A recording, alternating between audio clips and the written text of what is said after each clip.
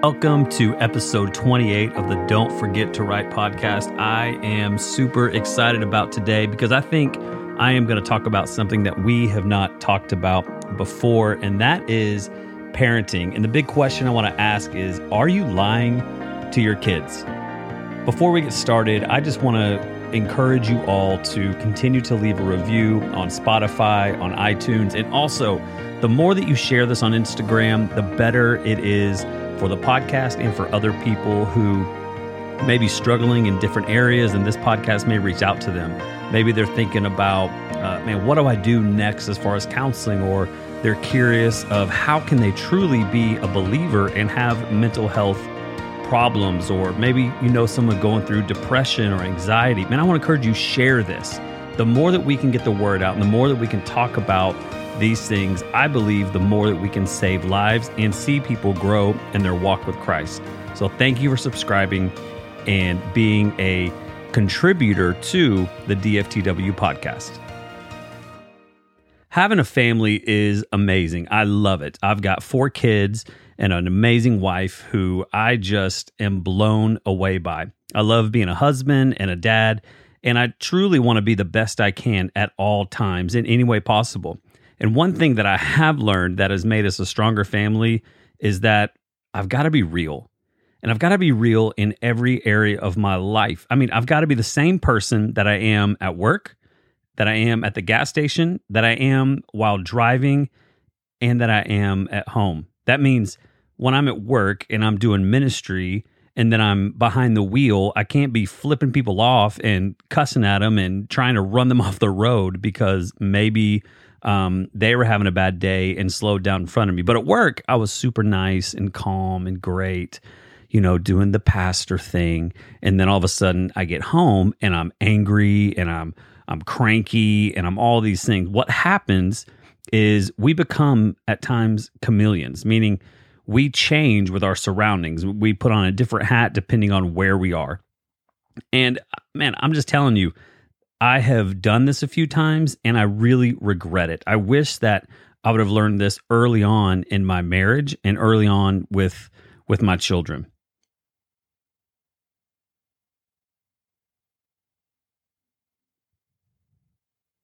And you may be wondering at times, why will my family not follow me? Why are my kids not listening? I mean, maybe you've quoted scripture to them, like obey your parents, for this is the Lord telling you to, and you have to do everything that I tell you, and I am your dad, and I am your mother. And you're like, why won't they follow me? Well, it's hard to follow what they cannot get behind, because they may not ever know what they are going to get. When I was going through some of the hardest times of my life, and I realized that I really need to go away for some time to work on myself, I was so afraid of what everybody would think, but especially I was afraid of what my children would think. Why would their superhero dad have to go away to a place to work on himself? And someone told me, I am giving them the best gift I could ever give my family. I was like, yeah, right. I'm giving them me away for 45 days. I didn't want to live. I wasn't doing well. Life was out of control, so I felt. And somebody told me, that's the best gift that you could ever give them. I didn't get it. It was so confusing because I thought I was showing them weakness by getting help, when ultimately I was showing them strength. Your children need a hero. They need to see that you're not a superhero. Let me say that again. Your children need a hero. And maybe even if your kids are grown and you're like, man, Michael, this doesn't apply to me anymore. I'm not coming home from work and they're just so excited to see me, or I'm not cooking their meals all the time, or maybe you are and they're in their 30s. That's cool. The truth is, they need to know that you're not a superhero. When they feel that you're a superhero and you never have anything wrong, then they are only going to push down everything that they were naturally born with and be super confused.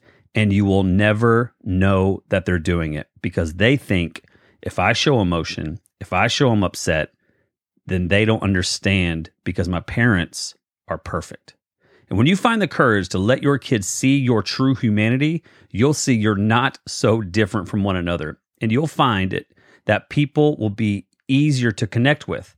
When you're authentic, people are drawn to authenticity. I mean, just think about you. Are you drawn to someone who's just kind of out and they seem like they have it all together and they never have anything wrong. I mean, people are drawn to authenticity way more than people who project a caricature of themselves to the shifting environments that they are placed in. And your kids are no different. Imagine them voluntarily coming to you for advice instead of you having to twist their arms and say, so what's going on? Tell me, what's up? I don't understand. And you're only getting a few syllables out of them. When you allow yourself to be more open, your relationships with your kids will stop being strictly about rules and responsibilities. You will become two human beings loving and supporting each other. But it starts with you. If you want your kids to open up, then you have to be willing to open up to them. And you're like, well, Michael, I mean, I just can't tell them everything because if I do, they're going to think this. And that is why I think you are listening to this podcast. And if you're not a parent and you're listening to this, this applies to all areas of your life. I can remember times with my own children when I would feel like they would never talk to me about anything. Like, why are they talking with Erica more than me? And I felt like, man, I have done something wrong. Maybe because I was constantly telling them to suck it up. It doesn't hurt. Stop crying. Why are you doing that? What's the deal with you? I mean, I can remember before really working on myself, these were things that I would say on a daily basis to children. Telling them, don't cry, suck it up. It's not a big deal. And I have learned that these are things that they do not need. The problem was that was how I was living my life. I was so sad, so I would suck it up and not cry. I was so angry, so I would just push it down and it would come out at the wrong time. I was only pushing down what I didn't understand. And when it all came out, it came out super sideways. And I spent such a long time not being honest and real with myself. I walked around living this perfect performer life, the life that I thought I was supposed to live. And this was a life that truly pushed me on and helped me survive as a child. Because the more perfect and the more performance that I did, the less abuse that I received. I believe that emotions and feelings showed weakness. Because when I showed that as a child, it became a bad situation for me. I never talked about my feelings. With my children and my wife, I gave guidance and instructions. I mean, I wasn't a jerk to my kids. I was only loving them the best that I knew how. But I couldn't let myself see who I really was. I mean, there was no way I could let my kids or anyone else around me see behind the curtain. And that was exhausting. And praise the Lord that those days are now behind me. I've stopped lying to myself, and it's allowed me to be honest with everybody else. And my kids know my story. They know what's going on. They understand what happened to me and that I was in a hard place and that I'm actually still getting help and that I don't have it all together and that I'm always working on myself. And they see that. And the best thing that has happened to my parenting is that I know me. I'm now able to play with them and be super present. I'm able to be there for them and level with them when they're sad or confused. The first time that my kids saw me cry after I returned from onsite, it scared them. They were like, why are you crying? What's going on? They had never seen this. They had never seen this before. And I had told them, I'm so sorry that I did not ever show you true emotion and that I never cried around you. And you're probably going to see a lot more. And there's a lot of people that may hear this and disagree with me, and that's fine. And you're wrong. No, I'm just kidding. But there are people that may disagree with me, and you may think, I don't want my kids to see me cry. I want them to see strength, and I want them to see power. Well, that is awesome. I need you to understand that when the disciples were hanging out with Jesus, they saw him be emotional. And so if you have more strength and power than Jesus, I am impressed. Vulnerability exposes a truth society and tradition try desperately to keep hidden. I'm going to say it again. Being vulnerable exposes a truth society and tradition are trying so hard to keep hidden, as well as the enemy. You need to understand you are unique and you are put on this earth to be you. You have the power to replace the life that you've been told to live with the life you were born to live. Can you think of anything more important to model that for your family? Being vulnerable with your kids means letting them into your life. It means that you got to share more of yourself with your kids, and it makes a safe place for them to share with you. When you tell them what scares you, then they're going to tell you what scares them. When they know that you feel the same emotions that they have, they're going to come to you when times get rough and when times get hard. They know that you've been there and can relate without judgment. I mean, this is huge.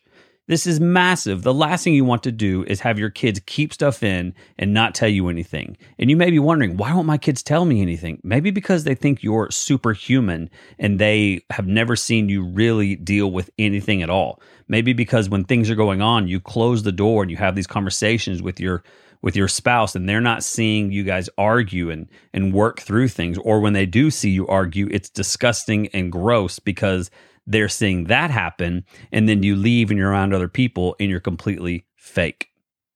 Your authenticity will become the basis for your kids' trust. Fight the urge to tell your kids what to do and what not to do. Instead, focus on teaching them the incredible power that their choices have to shape their futures. Talk openly about choices that you've made and what those choices created in your life, both good and bad. And when you give them your knowledge and your wisdom as an offering instead of an instruction, they will be more open to receiving it. Sharing your stories will show them that you've been in their shoes and will help them see what you might do differently. If you had the chance to, convince them not to judge themselves if a choice doesn't work out. They have the power to make another choice. Your vulnerability is only going to help teach them how to take ownership over their lives. And you might think there's no way that you can let your kids in on the mistakes you've made. How can you tell your kids not to do something if they know you've done the same thing? Again, we've got to be open with them, and they will be open with you. Talk about the mistakes you've made. Talk about what you've learned from those mistakes. Your kids are going to make their own choices anyway. Your job is to create an environment in which they can be open to receiving all you have to offer. It's in this space that your kids will make consistently better choices. Now let's recap on how you can put this into practice in your life. The first thing, start by having the courage to look yourself in the mirror and be honest with yourself without judgment about who you see looking back at you. Because the only way that you can help your kids create the life they were meant to live is by creating the life you were meant to live. Are you doing that? Are you being real with yourself today? If not, it's time to get real and stop faking. The second thing, teach them everything that you've learned, the good, the bad, the ugly. Again, you know your children and you know what they can take and you know what you should say at the proper time. But eventually, as they get older, be real with them. Show them who you really are.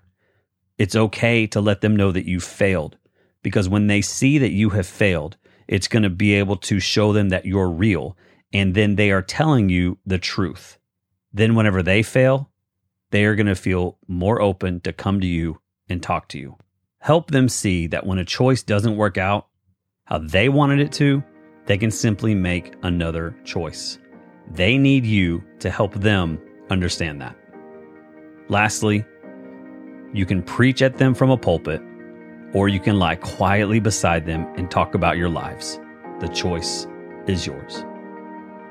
I truly hope that this episode of the DFTW podcast will help one person today. I don't know where you're listening to this. I don't know how you even got involved with this podcast, but I'm thankful for you and I'm praying for you. If there's anything I can do for you, there's so many different ways to find me. I'm on Instagram at Michael_Head. I have a Facebook page. It's Michael Head. Man, reach out to me. Let me know if I can connect you with anybody. Looking forward to hearing how this podcast has possibly changed your life and possibly changed your parenting, because when it changes your life, it's going to change everybody else around you. Thank you so much, and we'll see you right here next time on the DFTW podcast.